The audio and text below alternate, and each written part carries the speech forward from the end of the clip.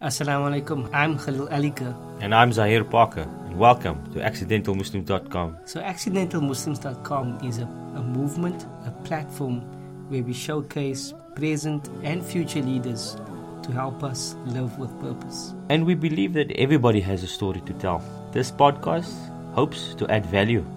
So welcome and enjoy.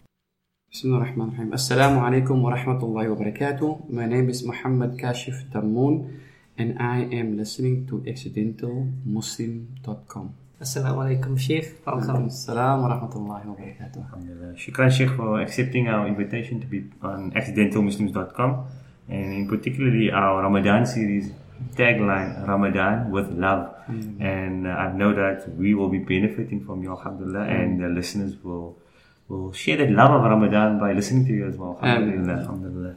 Sheikh, tell us a bit about yourself. Give us some background. My name is Muhammad Kashif Damoon. I am from the Damoon family in the Western Cape. We originate from the Arab lands. I discovered that not too long ago. Our family settled in Constantia when they came here. They were from the people that we were handling the lands of Constantia, so they were helping the farmers to grow their crops and stuff like that. And then from there we were expelled from Constantia and we went to Grassy Park, and that is how, my grandfather was an imam. I believe his father was also an imam. My father was one, and I don't know if it's fortunate, I'm also one.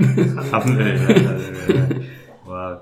Sheikh, maybe that journey from, let's say, teenage Kashif to imamate or Sheikh. Alhamdulillah. Where did you grow up in Cape Town? And take us from there, maybe. I grew up in a place called Sherwood Park, which is like next to Manenberg. In the initial stages, when we got there, it was called Philippi, right? And then we grew up there in the times when there was still no roads, sand paths. And I was attached to the Sherwood Park Mosque, and I went to school in Sherwood Park Primary, and then from there I went to Manenberg High School in Manenberg, and then after that, I went to Medina to study overseas, alhamdulillah. I am the eldest son of 5 children. And we lived in a house that was unfinished for 13 years. I think, that is technically, never had a ceiling in, but we survived. We never had a TV in our house, but we survived, alhamdulillah. Yeah, did you always know that you're going to be an imam? Or, because you said you came with great-grandfather, grandfather, father. I never knew that. Because we grew up in a Dini house where Islam was the thing. There's 2 things that was very important in our house. The Salah and Quran. There's no other sport that we had. So that made it a bit tough for us in terms of youth, because we never had a sporty life and stuff like that. If it was sports, it was in the street, and that's all. We can't go club sports and stuff like that. So that wasn't really on the first thing on the menu. It was always on the back. It wasn't even on the back burner. But at the end of the day, when I got to grade 10, I got introduced to learning Hifz, and that changed my life. The 2 things changed my life. That year, that was in 1985, in the heart of the boycotts and the riots, I got introduced to Hifz, learning Hifz, and I fell in love with the Quran. Even though we did recite Quran in the house, I just took it a level further. And then at the year 1991, when I embarked on my first Hajj, that was life-changing for me. It changed my life like from day to night to day. It was like totally different mind shift. My approach to everything was different. Even the situation where I grew up in Manenberg, it's a tough area. You need to be strong to survive there. Everything changed for me. My goals changed, my horizon. I realized that I'm just one molecule in the rest of the world. So I just need to serve the rest of the world well. So I just became energetic around that, alhamdulillah. Tell us about Ramadan. What does Ramadan mean for you? What inspires you about Ramadan? Ramadan, prophetically it is to do with the Quran, But for me, it is a time of soul searching. For me, it's a time of connecting with the higher source. In this regard, we refer to the higher source being Allah, Rabbul Izzati wal Jalal. Ramadan for me many a times allows me to seek new horizons within the spiritual existence. For the past few years now, I have had the liberty not to officiate during the month of Ramadan, which means I'm not officially at the mosque during the month of Ramadan, even though I am khutbahing every Friday. So during that, I could be at the back listening to the Quran and then live this and visualize the stories that they recite. Whereas when you're an imam, you are focusing on what you need to speak after the Salatul Taraweeh. So for me, Ramadan is living the stories in the Quran, seeing how Allah tested the Anbiya and how the prophets went to their lives and learned new lessons. You know, I fell in love with the story of Ibrahim, basically on his approach. The most exciting story of Ibrahim ﷺ is, even though all the Anbiya is great caliber people, but for me, Ibrahim, not having a mentor, a physical mentor he never had, and for him at a young age crushing the heads of the idols, for him to go to that extent of challenging not the idols, but the community, the king, you understand? And therefore, I firmly believe that Hidayat and guidance, we are just the instruments. We just have to convey the message. We are not the people that will guide. Allah will put the flame there, and Allah will ignite the flame further, and let it burn and become what it should become, inshallah. And Ibrahim alayhi salam, Sheikh, he was a young man. Young chap, yeah. And you were also a young man, alhamdulillah, when you had this change or metamorphosis in your life. What advice would you give our youth out there in terms of either preparing for Ramadan or taking full advantage of Ramadan, Sheikh? For the young youth, that I want to remind them, the idea of life is, for me personally, even though you are always thinking of you being the individual, you are always not alone. Allah's with you. And my advice to the youngsters out there is that because Allah has created us, He has always been part of our sustenance even before we came into this earth. My advice is never to exclude Allah. Because one of the attributes of Allah, and I always say this in my Jummah, the attributes of Allah, if you want to know Allah, you can't put a size or a shape to Allah. So you can put attributes to Him. And one of the attributes of Allah is, and I'm going to only mention two, is Ar-Rahman, the most compassionate, the most merciful, and He's Al-Qadir, and He is the most powerful.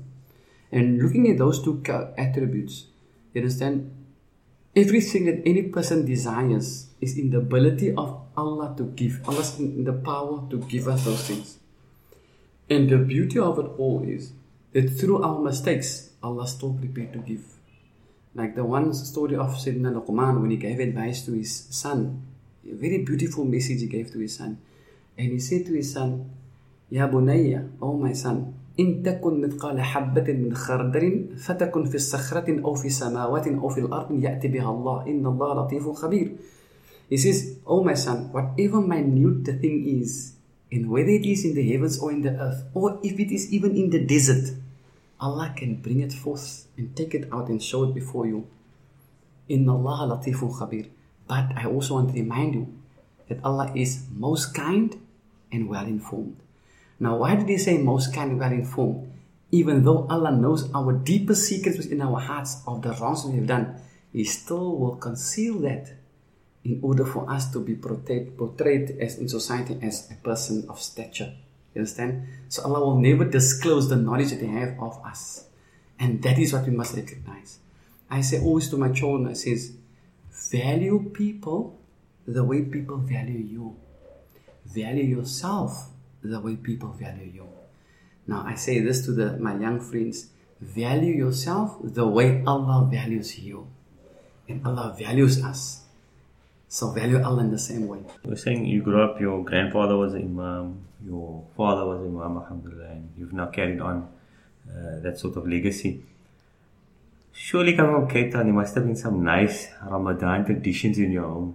And as a father yourself, have you carried on some traditions? Have you created your own traditions? What's the vibe in the Kashif Daman house in Ramadan time? If you're talking about traditions, you're talking about the practices within the house. Within the house, whatever, maybe you guys like banana fritters or something. Just something light-hearted. Yeah. We grew up with a fat cook, you know. Okay. The one particular one that we are looking at is the one with the corn in it, the sweet corn. Okay. And the bananas and the pumpkin cakes. Yeah. But those are the favorites. Yeah. Okay. Pancakes, top of the list. Top of the list. with a coconut inside. and maybe away from the sweet things in terms of sweetening the spirituality part of you. Any sort of things you guys do, or you try to do yourself in Ramadan? What we do in Ramadan is we try our utmost. I try my utmost to instill it even in my children's lives. When we sit at the table and break our fast, I always try to get our children to make dua. You understand? And because of the 15 minutes before the breaking of the fast, we value that 15 minutes. And due to that, we ask each one of them to focus on a particular thing. So if tonight will be maybe the parents that has passed away of our, so everybody will make for each family. Like I will make my own personal dua for my parents. My son will do it for my parents, whoever's passed away of our family. And my daughter and each one of us will sit around the table and make dua. And we capitalize, we try to target it. For example, economy of our house, work is case. So make dua today, tonight we're going to make dua for Christians and our sustenance. Tomorrow it's our educational background. Our children need education. Whatever you want, my son, that is how my son became a hafiz. I believe that 1 year I said to myself, today, for the next few nights I'm going to make dua, Allah must grant my son to become hafiz. And he did it within 2.5 years, alhamdulillah. But what I'm saying is that is how we're targeting our spiritual program is targeted in the month of Ramadan, inshallah. Now, I know there's a lot of verses and we can't do justice to choose in a couple of minutes. What verse or verses really mean a lot to you? Yeah. The Ayatul Kursi definitely is there, right? It's definitely, I can't deny the power of Ayatul Kursi. But like I've said to you, since I spoke about Ibrahim, there's also one very powerful message of Ibrahim where he says in 2:3, he says, ما كان إبراهيم يهوديا ولا نصرانيا ولكن كان حنيفا مسلما.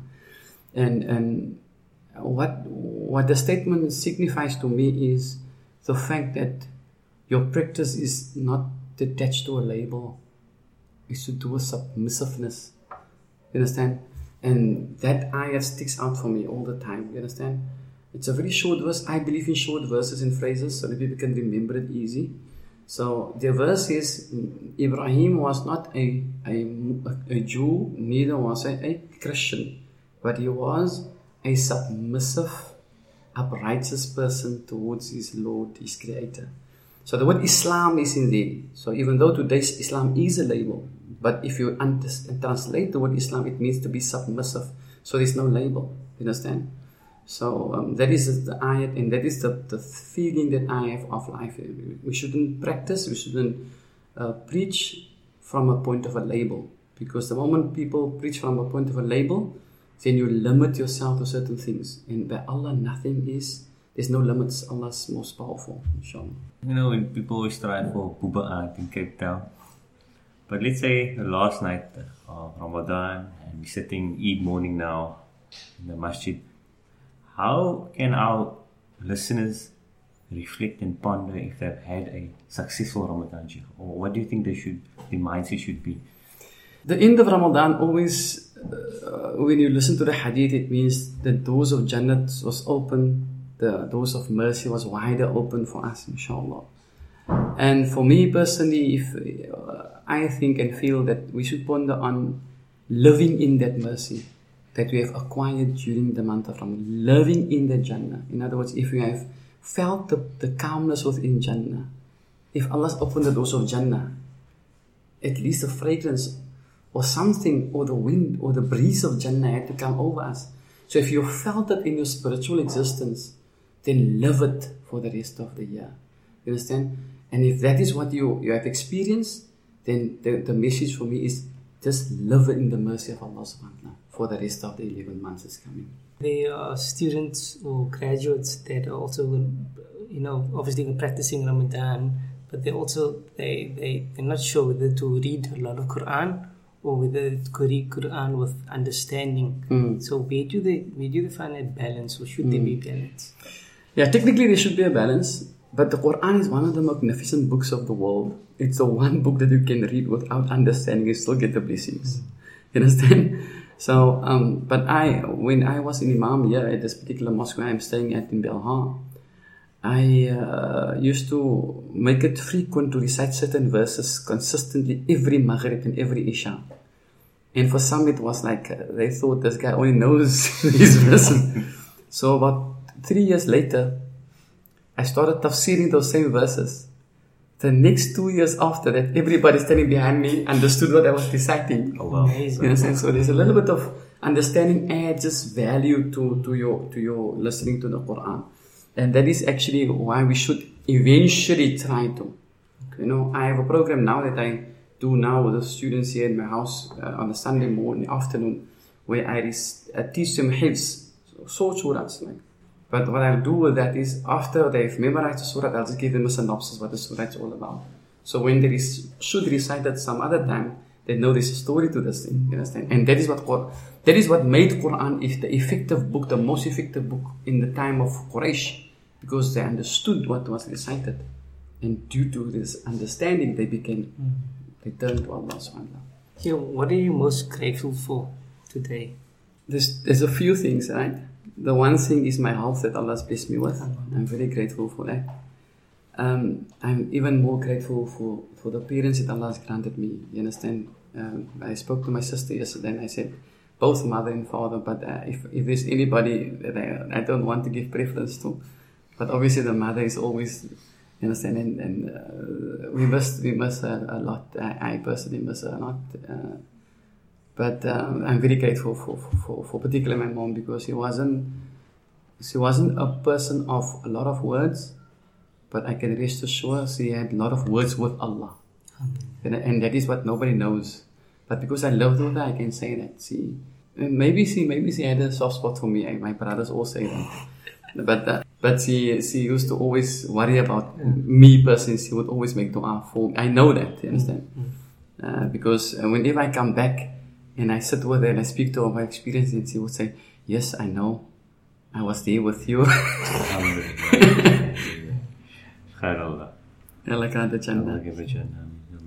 Sheikh, out of your experiences, either as a student, as a father, as an imam, has there been an individual story that has inspired you out of Ramadan, or in your interaction with people in the community? Because you are a community man. Alhamdulillah. Just from the Kaf now, you know, if you look at when I was on Hajj, one particular Hajj in the initial time when I went on Hajj the first time, I used to be in Makkah long before Hajj. And as I was in Hajj that particular year, in fact, I was there before Ramadan. And when I got to the Haram, you know, I used to build relationships in Makkah, and I met a Yemeni person, and my Arabic was very poor, you understand? And that was the year, that very same year, I got acceptance to study, and I didn't know whether I was going to be accepted. This particular day, I went to this Arab and I pulled up courage to go and speak with him. And the only thing that I could do is to say what I want to say. But I couldn't understand what he was going to say to me, because my Arabic was like local Arabic. So I went up to him and I said to him, Assalamu alaikum, alhamdulillah, alhamdulillah. And I said to him, I didn't study yet, I just studied here. So I knew a little bit of Arabic. I said to him, I'm in Juba, Africa, I'm from Cape Town, South Africa. And I said to him, I want you to make dua. And he asked me what I must make dua for. And he said to me, make dua. I said to him, make dua for Allah must grant me to come and study in Medina. And as I was sitting before him and he was sitting facing the Kaaba, he just did that. And I don't know, because my Arabic wasn't on that level, man. I just started with basic Ufa, how you came bahal. He started rumbling stuff there, and I just said, Amin, Amin, Amin. And wallahi, I'm telling you, I was not even home for 3 months, and everything came through. You know, and that is what I've learned of life. Yet I, as a young man, you as young people, our Nabi says it in the hadith, if you don't respect the elderly, and you don't acknowledge the youth, then you're not of my people. No, what I've trying to be doing all the time in my Hajj, and when I need guidance on matters, I always to go to the senior people and present this thing before them so that they can present it before Allah subhanahu wa ta'ala. I could have done it myself towards Allah, but because of their connection and their commitment and their love that they had for concern they had for me, I've channeled it that way, and they channeled it to Allah, and it happened. And therefore I've got a strong belief in dua. I mean, Zahir sitting in my Jummah, I've got a so strong belief in dua. Alhamdulillah. Sheikh, what's your definition of success? For me, success is to be able to leave this earth being in total submission with Allah subhanahu wa ta'ala. That is my interpretation. For me, it's not to acquire the worldly things. I firmly believe that if you submit towards Allah, do things that Allah wants you to do without asking questions the way Ibrahim has done, then all the worldly things will be for you. It will be there. You won't be short of nothing. It doesn't mean that you are a person that submits to Allah, you should be living a poor life. It doesn't mean that. Nabi Sulaiman was a king, he was a very rich man. Nabi Ibrahim itself was a very rich man. Even though none of the people are speaking about his financial well-being. But he was very rich because the day when he got 3 visitors, he slaughtered a cow. If he was a poor man, he would slaughter a chicken. For 3 men. You understand? So they were very rich people. So my term of success is that if I can sustain my iman and love with that iman in relation with my relation with Allah and strengthen that as time goes on, then I feel eligible to leave this earth. But if I didn't get that yet, I said, don't take me now, and I'll still fix that. Sheikh, I will put you on the spot here, but how would you describe Ramadan in 3 words? Well, in 3 words, it means for us to recite, to pray, and to give sadaqah. Alhamdulillah. Recite Quran because it's the month of Quran. Do salah because it's a month in which salah was made compulsory upon us also. You understand? It's Quran and salah, and give charity. Charity is, Allah says, يُضَاعِفْ لَهُ أَضْعَافًا كَثِيرًا. When you give charity, Allah will multiply your blessings so much. You understand? May Allah grant us the tawfiq, the ability and the power to be able to give charity in that way, inshallah. Sheikh, I want to say shukran for your time, and may Allah grant you many more Ramadans, and may Allah increase your iman, inshallah. Ameen, ameen. Shukran, jazakallah khair, barakallah fiqh. May Allah bless this organization, accidentalmuslims.com, and may Allah grant us to be successful, inshallah. And shukran for allowing me to be on this program. No, shukran. Thank you, Sheikh. So that's it for today's show. We hope we added value. We hope you enjoyed it. But most of all, we hope our guest has inspired you to live with purpose. Don't forget to send us your suggestions via info@accidentalmuslims.com. If you know anybody out there that is inspiring, that's leading, that's living with purpose, please do contact us. And remember, feedback is our oxygen. So follow us on social media. We're on Facebook, Instagram, and Twitter. I hope you enjoyed. God bless. Assalamu alaikum.